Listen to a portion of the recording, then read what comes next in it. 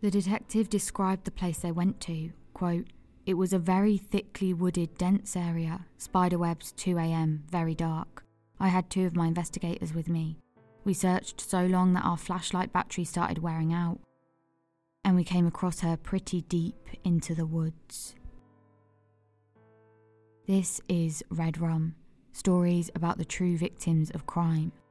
Episode 55, Ashley Reeves. On Thursday the 27th of April 2006, 17-year-old high school junior Ashley Reeves was at the home she shared with her parents and younger sister Casey. She told Casey she had a job interview for a shoe store across town and she would be back before her 10:30 p.m. curfew. Casey told her sister goodbye and watched as she opened the driver's side door to the white SUV she'd borrowed from her boyfriend Jeremy Smith. She got inside and drove off down the street. Jeremy Smith and Ashley Reeves had been dating for between 2 to 3 years, and Ashley's family fully supported their relationship. Casey loved how happy her older sister was with Jeremy and was always on at her to treat him right and make sure he stayed a part of their family. Casey really looked up to Ashley. She saw how sociable she was and that she worked hard at school. She wanted to be just like her when she grew up. Ashley planned to drive around 10 miles away from her house in Milstead, Illinois, and go to Fairview Heights. The rest of the night was relatively uneventful for the rest of the Reeves family, but when Ashley's 10:30 p.m. curfew came around, she didn't arrive home as planned. It was unlike Ashley to miss her curfew time, but if she ever did, she would always call home and let her mother Michelle know. As the night got later and later, both of Ashley's parents began to grow concerned. Michelle asked Casey if she'd heard from Ashley, but she hadn't. No one could get through to her on the cell phone, and she wasn't answering any texts from her sister or friends. By this point, Michelle was very worried and called the police to report her daughter as missing. A media alert was issued for Ashley, and the police said they hadn't been able to verify that Ashley did actually have a job interview. By 11:30 p.m. that night, the SUV Ashley had been driving was located in Latimer Park in Belleville. Inside, investigators found Ashley's basketball clothes and interview clothes. There was no sign of Ashley. The following day, the investigating team brought Ashley's boyfriend Jeremy in for a voluntary interview. By all accounts, he seemed to be a good boyfriend, and when asked, he agreed to take a polygraph test if the detectives wanted him to. He told them he was out of town the night Ashley disappeared. He'd been at his uncle's bar and grill, and his alibi did check out. Just before officers let him go, Jeremy confirmed that Ashley had told him she was going to go to the shoe store interview and then planned to go play basketball in a parking lot out in Latimer Park. This piece of information piqued the officers' interests because that park was out in Belleville and wasn't one of the nearer places to play basketball. So it became clear that Ashley must have been going to meet someone out there, and they must have some connection with the Belleville area. Meanwhile, Michelle and Casey got into their car and drove around town searching for Ashley. Casey had Ashley's phone bill and was working her way through calling all of the numbers on the list to see if any one of her friends had seen her or might know where she would be. Casey noticed one number on the phone bill that came up more than any other. She dialed the number and a man answered. The man was Samson Shelton. Sam was the adult son of one of Michelle's friends. Sam's mother Susan was a first grade teacher and Sam himself was a teacher. Sam was well known by Ashley and her friends as he used to work at their school as a driver's education and gym teacher, and he'd moved on but still worked nearby at a different school. He knew Ashley quite well because he'd taught her when she was in 7th grade. Sam told Casey that he was sorry but he couldn't help. He hadn't seen Ashley that evening and didn't know where she could be.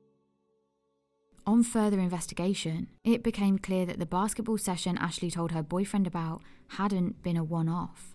She'd been attending sessions for the last few weeks, and they weren't group games or with any other players. They were one-on-one sessions between Ashley and Sam, the man who her phone bill showed a huge number of calls to and from. And Sam lived in Belleville, close to Latimer Park. Ashley's best friend Christy told Ashley's mother Michelle that there was more to this Sam Shelton than she'd revealed before. He and Ashley hadn't just started up a kind of friendship. Christie said their relationship was much more than a friendship and was actually romantic. Bear in mind that Ashley's a 17-year-old ex-student of Sam's, and he's 27. Further investigation into Sam revealed that he was an aspiring wrestler, and when he was in the ring, he went by the name The Teacher.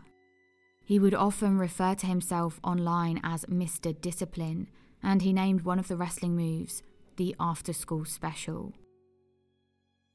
Sam was known to many of Ashley's friends, and that he bounced from teaching job to teaching job, never staying anywhere for more than a couple of years at a time. He lived with his mother, Susan, and his grandmother, and they were all extremely close. Detectives were immediately suspicious of Sam and brought him in for a voluntary interview, where he was asked about the nature of his relationship with Ashley. He told officers that he was just friends with Ashley and would occasionally play basketball with her. He reiterated that their relationship was purely platonic, but he had become a bit concerned about her behaviour recently and had started to avoid her. He told officers that she had, quote, started becoming obsessed with me because, like I said, she'd be calling me non-stop at times. He went on to say that the most he'd do would be to give her a hug goodbye, which he clarified wasn't sexual.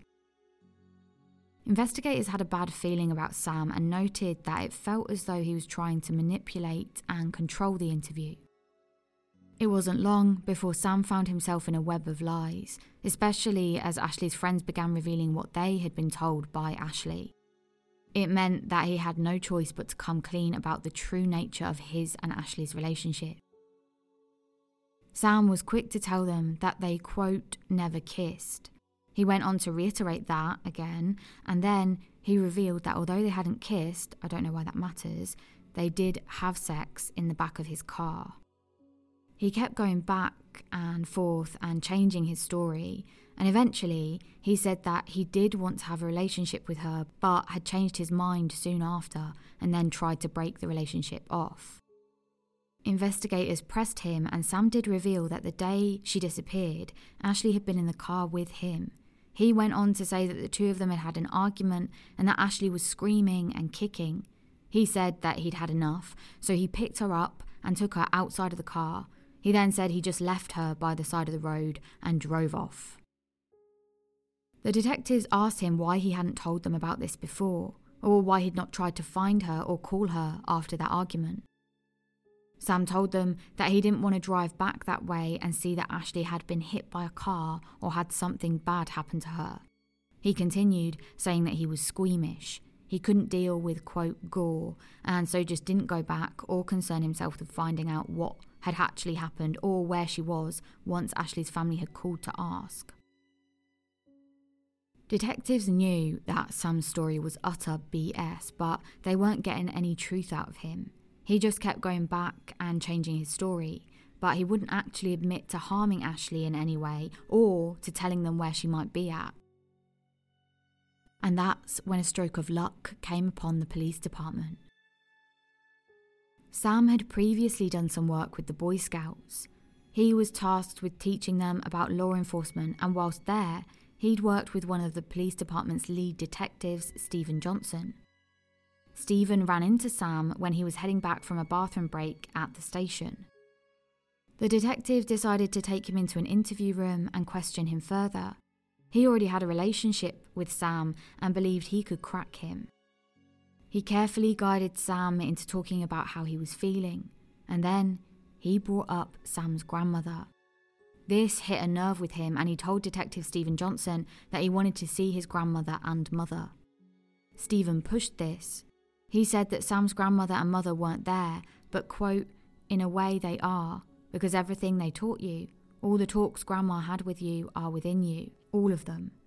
And unfortunately right now, Sam, you're not telling us the truth, and you have to, for Grandma, for Mum.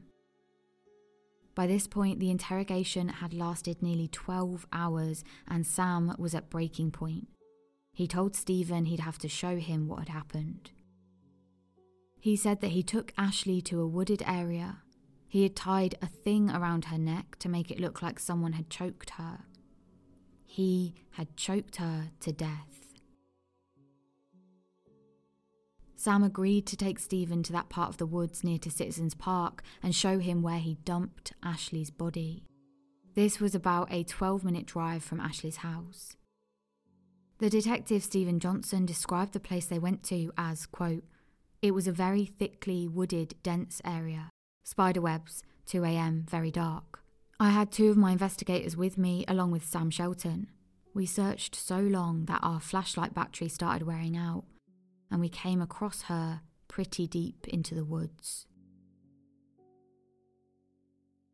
Even though Sam and Stephen had taken a whole team of investigators out there, after 20 to 30 minutes and no sign of Ashley, it seemed that maybe Sam wasn't being honest with them after all. It was pitch black and all the investigators had to search for Ashley's body were some torches. It was reported that rain in the area had also distorted Sam's ability to fully remember the exact place he'd left Ashley's body. Just then, one of the detectives' lights brushed over a white bulge on the ground ahead. It was the white, muddy t-shirt belonging to Ashley Reeves. On closer inspection, the detective saw that Ashley was placed lying down on her back with hundreds of insect bites on her body. It was clear she'd been out there since she disappeared over 30 hours ago.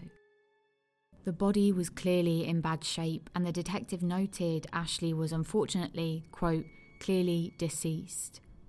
But then, Ashley's eye flickered and her chest moved. She was alive. Detective Steve Johnson said, quote, "Investigator Hundle and I were looking at her and I thought the ground moved a little bit. We had been working on this case for nearly 25 hours, and as it turned out, her chest moved and she took a breath, and immediately we called for ambulance personnel. We knew we couldn't get her out without help. We had to call rescue to literally cut a path with chainsaws, it was so thick." Paramedics quickly arrived and, although Ashley was alive, it was clear that her condition wasn't good. One of the paramedics told the detectives that she wasn't likely to make it to hospital. Meanwhile, Sam confessed the truth, or at least his version of the truth. He said that he and Ashley were in his car and had gotten into an argument. He told them he just wanted her to shut up, and so he did a wrestling move, a kind of chokehold on her. And then he heard her neck crack and she lost all function of her body. He initially thought he'd killed her there and then, but then decided he needed to make it look like someone else had done it. He took his belt and wrapped it around her neck. He then pulled as tightly as he could, but after a few minutes, he realised she was still breathing. He pulled on the belt again, and this time after a few moments, he heard a gurgle and saw that she was foaming with saliva. He let go of the belt and noticed that her skin had gone a sickly. to a sickly colour and her tongue was sticking out. He pulled once more on the belt and it actually snapped. He then used his hands to make sure he'd killed her. He dragged her further out into the woods. Once he was sure Ashley was dead, he took off running towards his car and drove off into the night. Later on that evening, he is seen on videotape at a group dance session at a local bar. Ashley's best friend Christy thought the more likely reason for the argument was that, quote, "I think she told him that she couldn't see him anymore. I think he might have become too obsessed with her." Sam was held on a $1 million bond and charged with 2 counts of attempted first-degree murder and 1 count of aggravated kidnapping. Unbelievably, immediately after confessing, whilst he was still in the interrogation room with an officer, Sam asked, quote, "Am I going to be able to get, my contact solution and take my contacts out and a toothbrush?" The officer says he doesn't think so, and then Sam asks again. He then goes on to say, quote, "Am I going to get, a little private toilet? Because I can't pee when there's people around because of my urinary stress disorder, because I'll be miserable if I can't pee." It's incredibly clear Sam doesn't realise the gravitas of what he's actually done. It came to light that just a couple of weeks before he attacked Ashley, he had asked his old boss, the principal at Millstat, for a recommendation for a new job. He told the principal that he just thought it wasn't a good idea to work in his hometown. That same principal said that he was completely shocked Sam did what he did. He said that his aggressive behaviour was nothing like the friendly and outgoing person he'd come to know. In a surprising turn of events, Sam's bail was reduced and he was placed on house arrest. Whilst awaiting trial, he actually tried to end his life. Emergency services did manage to revive him even after finding the words "do not resuscitate" etched onto his own chest in pen. On revival, Sam became violent and angry, and once he arrived at hospital, he spat racial slurs at one nurse and then he kicked her in the face. This, in turn, led to a full mental evaluation to see if Sam was fit to stand trial for attempted murder. Prosecutors argued that he was faking mental illness as a way of gaining sympathy from future jurors. But a psychiatric evaluation found Sam mentally fit to stand trial. Meanwhile, Ashley had been rushed to hospital and taken into intensive care. Doctors placed her in an induced coma and her family were at her bedside for the next hour. She did survive that first hour, and the second, and before long she'd gotten through a whole week. She worked through the next few weeks and months with the support of her family, friends and medical professionals to start her recovery process. One of the detectives working the case spoke of just how tough she was, and her sister Casey spoke about how difficult that recovery journey was, including relearning to eat, drink and speak. It took her months to begin communicating, and once Ashley was well enough to properly speak, detectives were keen to ask about what had actually happened. Unfortunately, Ashley's memory from the day of the attack had completely gone. She couldn't remember the few days before and the few weeks afterwards. Thankfully, the investigation team had more than enough evidence from Sam's confessions and the forensic evidence found, and they were confident that they would be able to convict. The case never actually went to trial though, because Sam pleaded guilty. He was sentenced to 20 years in prison for attempted first-degree murder and is being held in the medium security Hill Correctional Centre in Galesburg. This happened a little while ago and he's actually eligible for parole in April of next year, 2024. Sam's mother Susan said the family reluctantly settled for the deal. She said he wouldn't have gotten a fair trial because of the, quote, continuing demonisation of Sam. I think he did that to himself when he tried to kill his ex-student. Susan went on to say, quote, Sam's family and friends know the incident with Miss Reeves was an accident, but we reluctantly support Sam's decision to plead guilty. I realised that he hurt her, he thought she was dead and he tried to cover that up. She added that she didn't think Sam's actions constituted attempted murder, and when she was asked if she was disappointed her son didn't apologise, Susan said, quote, not in this case, no. After the sentencing, Ashley said, quote, I'm glad it's over with. I just want to continue with my life and not worry about it. Her recovery journey continued, with Ashley graduating high school at age 18 and with plans to go on to college. Years later, she's gone on to have 2 children of her own and keeps in regular contact with the detectives who found and saved her life. In 2017, she said this, I'm a fighter who constantly wants to push herself further and more. I've matured, become older, and developed a more positive attitude on life. Never give up. Never, ever, ever give up on yourself. There are larger and greater things in this world. I've been through a lot of adversity, and all I can say is to keep fighting. It's a challenge every day, but you just have to keep going. Thank you for listening to this episode of Red Rum, Humans. If you've been enjoying our Humans or Red Rum series and like what you're hearing, please consider buying a coffee this Christmas to support us to continue bringing this content. There's a link in the bio that you can click and you can choose your amount that you'd like to donate. Thank you, and from everyone here at Red Rum, we hope you have a very happy New Year.